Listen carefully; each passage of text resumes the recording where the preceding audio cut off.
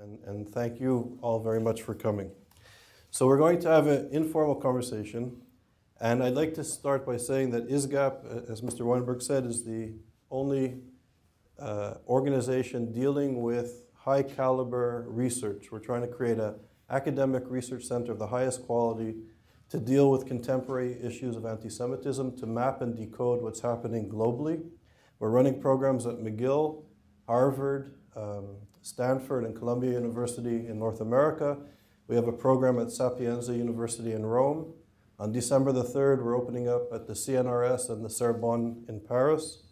And this summer, as you'll see in your packets, at Oxford University, we're trying to create the first program of its kind where we're going to take professors from around the world and train them to develop courses and curriculum on the interdisciplinary study of anti-Semitism. And this is something, amazingly, that is really absent from the academy. And given the rise of anti-Semitism globally, I would argue it's needed. So Professor Dershowitz, who's the co-chair of our academic advisory committee at ISGAP with Erwin Kotler, I wanted to ask you to comment, please, on the contemporary anti-Semitism. I would argue there was sort of a religious phase of anti-Semitism that was dominant, and then sort of a racist form of anti-Semitism that emerged. And today the attack seems to be on Jewish notions of peoplehood. And could you explain to the audience what you feel that the environment in the contemporary context on university campuses in the United States, what's sort of happening on the ground? Well, first of all, thank you so much for inviting me here today. It's a thrill to be at Goldman, which is world famous for its pro bono work and the efforts that you make to share your knowledge and wealth in such a productive way. I often use Goldman as an example when I talk to law firms as a model of how law firms who do very well can also do so much good. So, you really deserve a lot of credit and commendation for everything you do. And also, I want to thank ISGAP for creating itself, because it's such an important element in the debate. And so I'm going to answer your question in a way that you'll find interesting. The interesting answer to the question is we don't know the extent, the nature of anti-Semitism on college campuses or in the world, because up until now, it has not been the subject of rigorous academic study. And everything we know is anecdotal. And the reason I'm asked to speak about it so often is I'm part of the anecdote.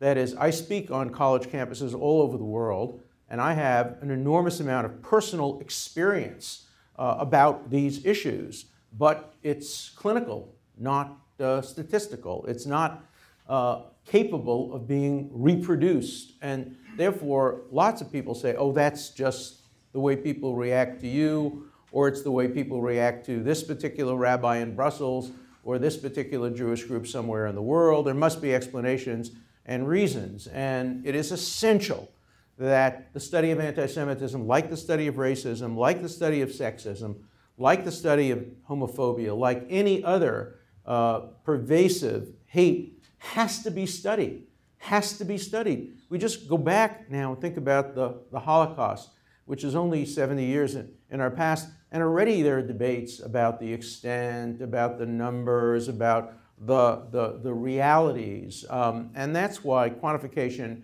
and rigorous academic work, objective, rigorous, replicable academic work really has to be done. So let me begin by talking about different kinds of anti-Semitism. You mentioned it. Let me be a little bit more specific.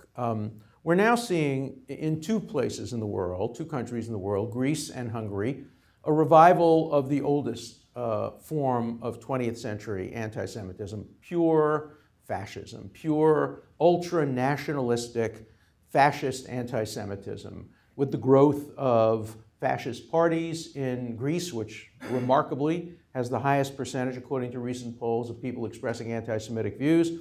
Hungary, which has a long, long history of fascist anti-Semitism, resurrecting itself. And there it's not anti-Zionism, it's pure anti-Semitism coupled, the reason it's not anti-Zionism, it's coupled with even more ferocious anti-Islamic feelings. And so it's the outsider, it's the non-Hungarian, the non-Greek, who is being victimized and objectified, and Jews are, of course, a very important part of that. The interesting thing is that we see it in countries that have very small Jewish populations. Greece has a very tiny Jewish population. Norway, there was an article today suggesting that the 932 self-identified Jews of Norway, most of them are thinking about leaving. There are probably another 1,000 or 2,000 who are assimilated and not identified as Jews. But let's put Norway aside because that's a more complicated problem.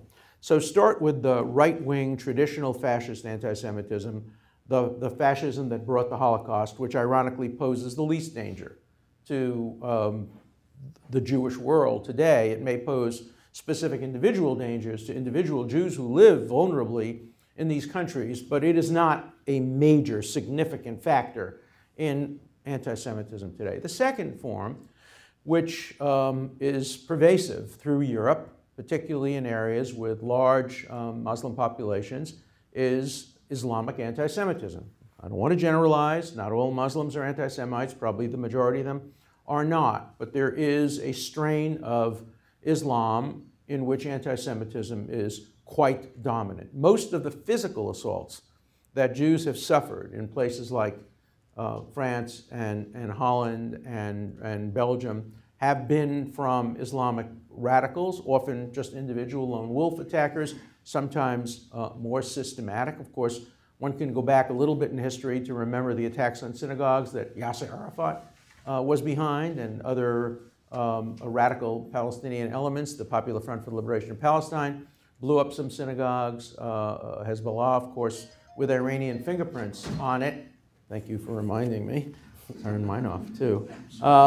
With Iranian fingerprints on it, of course, blew up the Jewish Community Center in Argentina and other such places.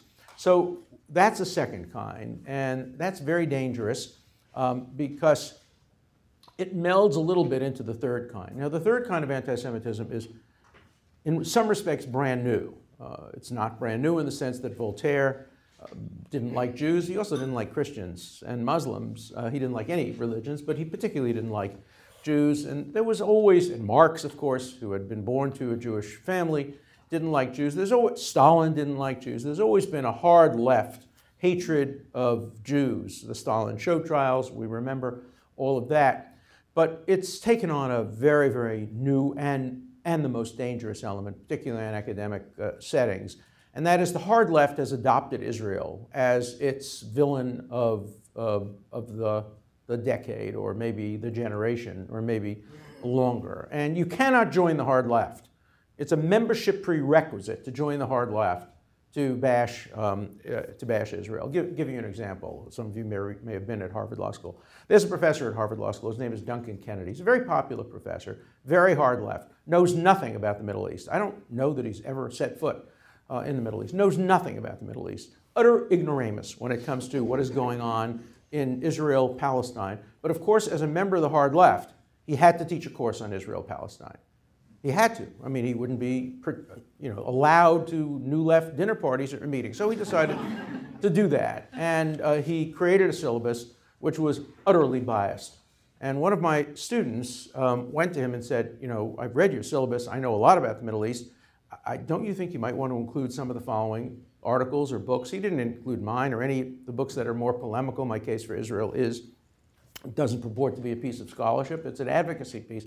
But he asked to have Benny Morris's history, some other people, and Kennedy said, no, I'm not interested. This is my class. I'll teach it the way I want.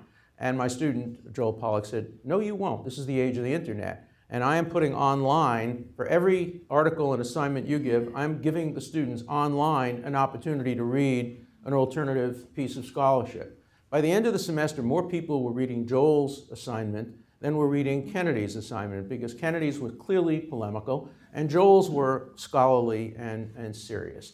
I just make this point to illustrate the extremity of how the hard left has adopted Israel as the villain. And when you hear the hard left, it's not that we criticize Netanyahu's policies. I'm critical of some of those. Not that you criticize settlement policies. I'm critical of some of those. Not that you criticize Israel's unwillingness to make sacrifices for peace.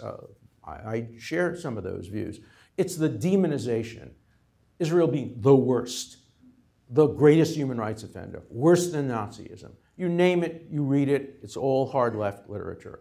So it starts out as we don't like Israel's policies. It moves to we don't like Israel. It moves to we don't like Zionism. And then it moves to we don't like those who support Zionism, the pushy Jews, the people who control the banks, the people who control the media. Goldman Sachs' name appears in some of this literature from time to time. And the morphing of anti-Zionism into anti-Semitism on college campuses with the help of Islamic groups like Justice for Palestine and with the help of prominent Jews like Judith Butler, who is a very prominent professor of social history at Berkeley and who thinks that Hamas is a progressive organization. This is an openly gay woman who, if she ever tried to get a hotel room with her partner in Gaza City, would be hanged. But she calls Hamas a progressive organization and says that Israel is worse than Nazism and should be subject to the only country in the world to be subject to the divestment, boycott, sanction movement. She's joined by many, many faculty members. Vassar recently, just to give you some anecdotal information, had 4 or 5 very virulently anti-Israel speakers, and then when a group of students wanted to invite me, they said no, they wouldn't want to invite me. I'm too much of an extremist on Israel, notwithstanding my support for the two-state solution, opposition to settlements. The same thing was true just last week at Columbia University, or last month. Amnesty International invited me, the local chapter of Amnesty, the Barnard Columbia chapter of Amnesty, the president and the board invited me to give a talk on human rights in the Middle East, and I was happy to do it. And as soon as Amnesty International's national office found out about it, they demanded that the invitation be rescinded. And they had no choice, the students. They rescinded it. They arranged for another group to invite me, so I gave my talk, but not under the auspices of Amnesty. And so one sees this third kind and the most dangerous kind because it offers legitimacy. And after all, the left is very legitimate on college campuses. And you have gay and lesbian organizations, like a woman at City College who wrote the dumbest op-ed ever published by the New York Times. And believe me, that's a very low threshold. But this was the dumbest. This was called pink washing. And the argument was that, sure, Israel is very good for gays. It's terrific for gays. Gays are generals in the army. They're the heads of intelligence. They serve on the high courts. This is openly gay people, sure. But why does Israel do this? Only to cover up, to pink wash how badly it treats Palestinians. So, and the essence of anti-Semitism historically, and I think research will bear this out, is when anything a Jew does is bad. If Jews are poor, they're too poor. If they're rich, they're too rich. If they're charitable, they're too charitable. If they're not charitable, they're too stingy. There's no winning when you're looking at Jewish activities through the lens of the anti-Semite. And the pink washing, of course, done by a Jewish woman here in the City College of New York, is quintessential anti-Semitism because there's nothing the nation state of the Jewish people could do which escapes her condemnation, because anything they do must be motivated by evil wishes and evil intentions. So what we're seeing now is a combination of these 3 elements. I guess the best example of that condemnation might be Ken Livingstone, who gets elected mayor of London, popularly elected. He was defeated in the last election, not on this issue. And he's elected with great union support, and the unions in England have been foremost in anti-Zionism and extremist attacks on Israel. And Ken Livingstone gets elected with a coalition that he builds of labor unions, Muslim anti-Semites, and right-wingers, right-wing, old-fashioned anti-Semites who like, even though he's close to being, I mean, he's so far left he's beyond socialism, but he gets support from some of the right-wing elements, and he puts together a coalition. The only thing they have in common is the hatred of Jews. When you look at Americans, you look at a man like Pat Buchanan.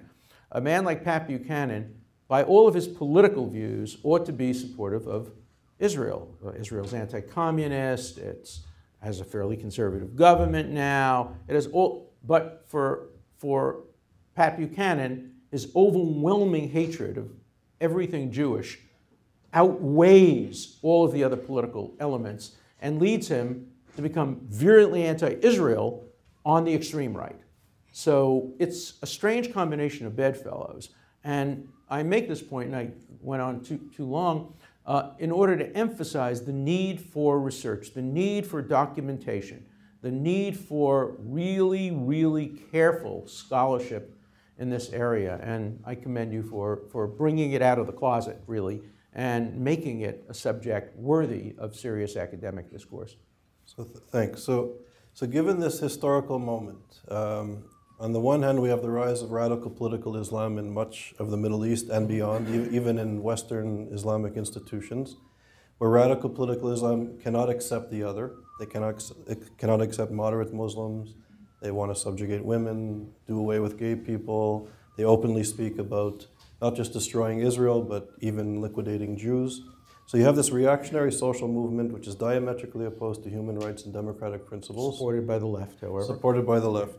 And on campus, you mention sort of intellectual stars who are gaining great sympathy from students. They're teaching more and more courses.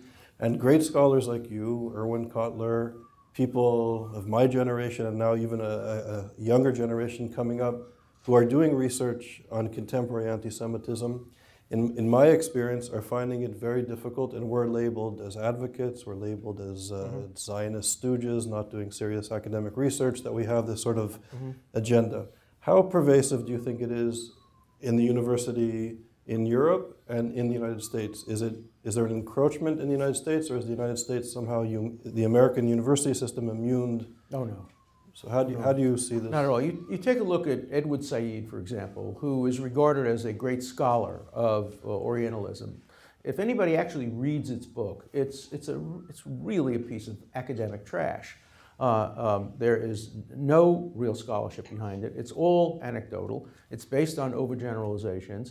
But it's today assigned to first-year students coming into colleges to read the way a Martin Luther King speech or book would be read, because it is the opposite of the hatred of the other, of Islam. It shows inclusiveness. So if somebody were to write a book, an academic book, on the other side of that, not only wouldn't it be assigned to first-year students, it would be regarded as not sufficiently scholarly. And so we have a double standard of what counts as scholarship today in universities. And it's not only true of that, I think it's true of many areas. I think we do have a double standard when it comes to politically correct scholarship and scholarship, which is more controversial. You get people like Neil Ferguson, who are condemned for their scholarship, or his wife, who was denied an honorary degree at Brandeis University because she would make politically incorrect statements. It's quite shocking how academic standards bend to the political winds, and so it's crucially important for there to be very, very serious academics who are engaged in this activity. Let me tell you who I put the blame on, and this is going to be controversial for some of you, but some of you who are recently out of college, I think, will recognize what I'm saying here. I don't put the blame on Noam Chomsky. He believes what he's saying. I don't put the blame on Norman Finkelstein. He's wrong, but he believes what he's saying. I put the blame on pro-Israel professors who don't have the courage of their convictions to speak out on college campuses. I see this all the time. I speak at Ohio State. I get 1,000 people. Why do 1,000 people come? They think I'm going to tell them whether OJ did it. I'm not. But they come to hear me, and then I talk about the Middle East. So they come and they listen. It's a captive audience. Or I go to the University of California, Davis, and I speak about the Middle East. The next day, invariably, I'll get a dozen phone calls from professors saying, thank you, Alan, for speaking up. These are pro-Israel professors who are so happy that I'm prepared to speak, because they're not. When I'm called every year to speak at places like Columbia, I say, why don't you have one of your professors? We can't get a professor at Columbia University to make a reasonable, centrist pro-Israel speech, or speech talking about Jewish values. So I blame it largely on the pro-Israel professors. By the way, that's not true of pro-Israel Christian professors. Many of them are very courageous and speak out. It's the pro-Israel Jewish professors that don't speak out. They're terrified that their student evaluations will go down. that they will not be invited to honor societies, and they have a basis for it. I can tell you just an anecdotal story. So, and if any of you went to Harvard, I can talk, I'm retired now, so although it's bragging, you'll excuse it. I was a very popular professor. I'd get 500 students applying for 15 places.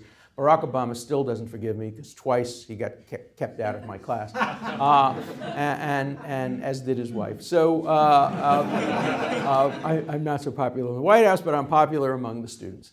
And the other thing that I'm popular for is because my wife and I invited every single student to our house for dinner, and I had lunch in groups of 4 or 5 with every single student that I have. So I reach out, I mentor students, I thrive on my relationship with students. I love keeping up with my students over a 10-year, 15-year period.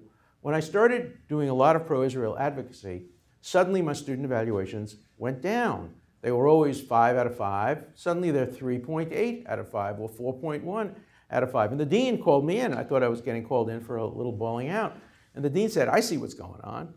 I said, what do you mean you see what's going on? She said, look at your numbers for accessibility outside the classroom. You're famous for being the most accessible professor outside the classroom. And you're getting 0, 0, 0, 0, 0 from about 15% of the students.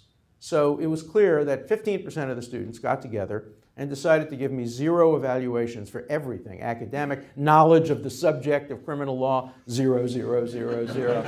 You know, engaging professor in class, 0, 0, 0, 0. So even if you get 5s from 85%, if you get 0s from 5%, your evaluations go down. I couldn't care less. For me, it was a badge of courage. But for a young assistant professor or associate professor or somebody who's at a school, wants to go to another school, student evaluations are very, very important. Another example. I was blackballed from the American Academy of Arts and Sciences, which is, you know, a distinguished, prestigious group. And it's, of course, I'm probably not eligible for it because it's supposed to be somebody who's not only written a lot of books, but somebody who's also a, quote, public intellectual and operates outside of the university and writes books that are popular and accessible. And I just don't fit that category at all. So I was blackballed. Again, for me, it doesn't matter. But for many professors, that really matters. And so, you know, there is a stigma attached to being pro-Israel. There is a stigma attached to presenting a balanced view. And in academia today, there is no room for nuance on the Middle East. You vote, you're either for or against. And nuanced classes, look at Columbia, the Middle East Studies Department, which has refused to hire anybody who does not oppose strongly Israel. And so it shouldn't be surprising that the study of anti-Semitism is a hard sell for universities because it's perceived as being in the interests of Zionism, in the interests of Israel, in the interests of, of Jews who are the dominant group. Jewish privilege is now a phrase that's used on college campuses along with white male privilege. There's Jewish privilege. And the one thing universities don't want to do is help privilege people who are privileged. So we get this reaction. So given these personal stories, and I think they're pervasive, it reminds me that anti-Semitism is often called the socialism of fools. And this reminds me of that phrase. So here we are at a very esteemed financial institution. In 2014, we're not at a university, we're not at a human rights organization or the ADL, and we're having this conversation. To what extent do you feel that the crisis, this global crisis politically, with the rise of radical Islam, and it seems the inability for intellectuals to engage this radical Islam and to engage contemporary anti-Semitism in a serious manner, to what extent do you feel that this should be an interest, that this issue should be of interest to people in Goldman Sachs and in the business world? Is this really an important issue, or is this more of an academic exercise? Well, I think anti-Semitism, racism, sexism, homophobia is bad business. It's terrible for business. Hillary Clinton puts it very well. When you disenfranchise half the world, when you discriminate against women, it's very, very bad for business. I mean, you know, if you imagine, it's like when I was a baseball fan in the 1940s before Jackie Robinson came. I mean, Major League Baseball was half of what baseball could have been. When Major League Baseball was open to African Americans, baseball became a fantastic fantastic sport, much better than it had been before, basketball, football, everything like that. When women started to work for Goldman, I'm sure Goldman became a lot more profitable and a lot better. And the idea that you can distinguish between people based on irrelevant factors can't be good for business. And Goldman Sachs is not only about business; it's about business in a just world, in a decent world. And anti-Semitism has to be the concern of everybody. You know, people say anti-Semitism is a sickness, and it's a sickness that has to be diagnosed not among those who are victims of it, but among those who practice it. But it's an illness that spreads. It's a virus. And, do you think I was speaking to Susie Garment, my colleague, earlier, and we were saying how business is predicated on the capacity of goods and services and finances to go uninhibited. And radical political Islam and these reactionary forces, even in Hungary and in Greece, are trying to limit access to markets based on nation or religion. Mm-hmm. So do you think in this sense that anti-Semitism is a threat even to the economic system, or we're not there? I'm not an economist, and that's exactly something that would be a perfect subject for study in an academic setting. Recently, when David Hawkins, who I used to admire enormously, Stephen Hawkins, who I used to admire enormously, decided he would support the boycott, divest, sanction movement, I publicly challenged him to a debate. And this may sound a little cruel, but I also said I would not, on the BDS movement, I would not object to him using his wonderful voice machine that has given him voice on the ground that it was made in Israel. But here he is advocating BDS and using technology that was developed in Israel. I mean, the one reason BDS can never succeed is that if you were to think about all the innovations made in Israel, made by the Jewish people generally, and the attempt to boycott, I mean, you know that when the Arab boycott was on, it was not only against Israel, it was against Jews. They wouldn't allow Steven Spielberg films to be shown, or films made by other openly Jewish film makers. So, of course, it's a burden on commerce. You know, for every burden on commerce, there are people willing to take advantage of it, of course. We know that. And so opportunists will always say that they can make money where others are prepared to live by principle. But this is a subject, should be a subject of study. A subject of study also would be how academically, what appropriate responses to the boycott, divestment, sanction movement are legislatively, judicially, and economically. I mean, economics are a very important way of fighting bigotry. People ask me all the time what my most important case was, and it's never the ones you think about. The most important case I ever did was Natan Sharansky's case, when Erwin Kotler and I represented him for 8 years. He didn't even know we were his lawyers. We were retained by his mother and his wife, who had no contact with him. And we worked our head off to get him out.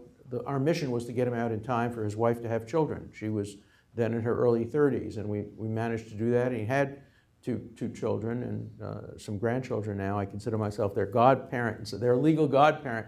But we didn't win that case in the courts of law. We won that case economically.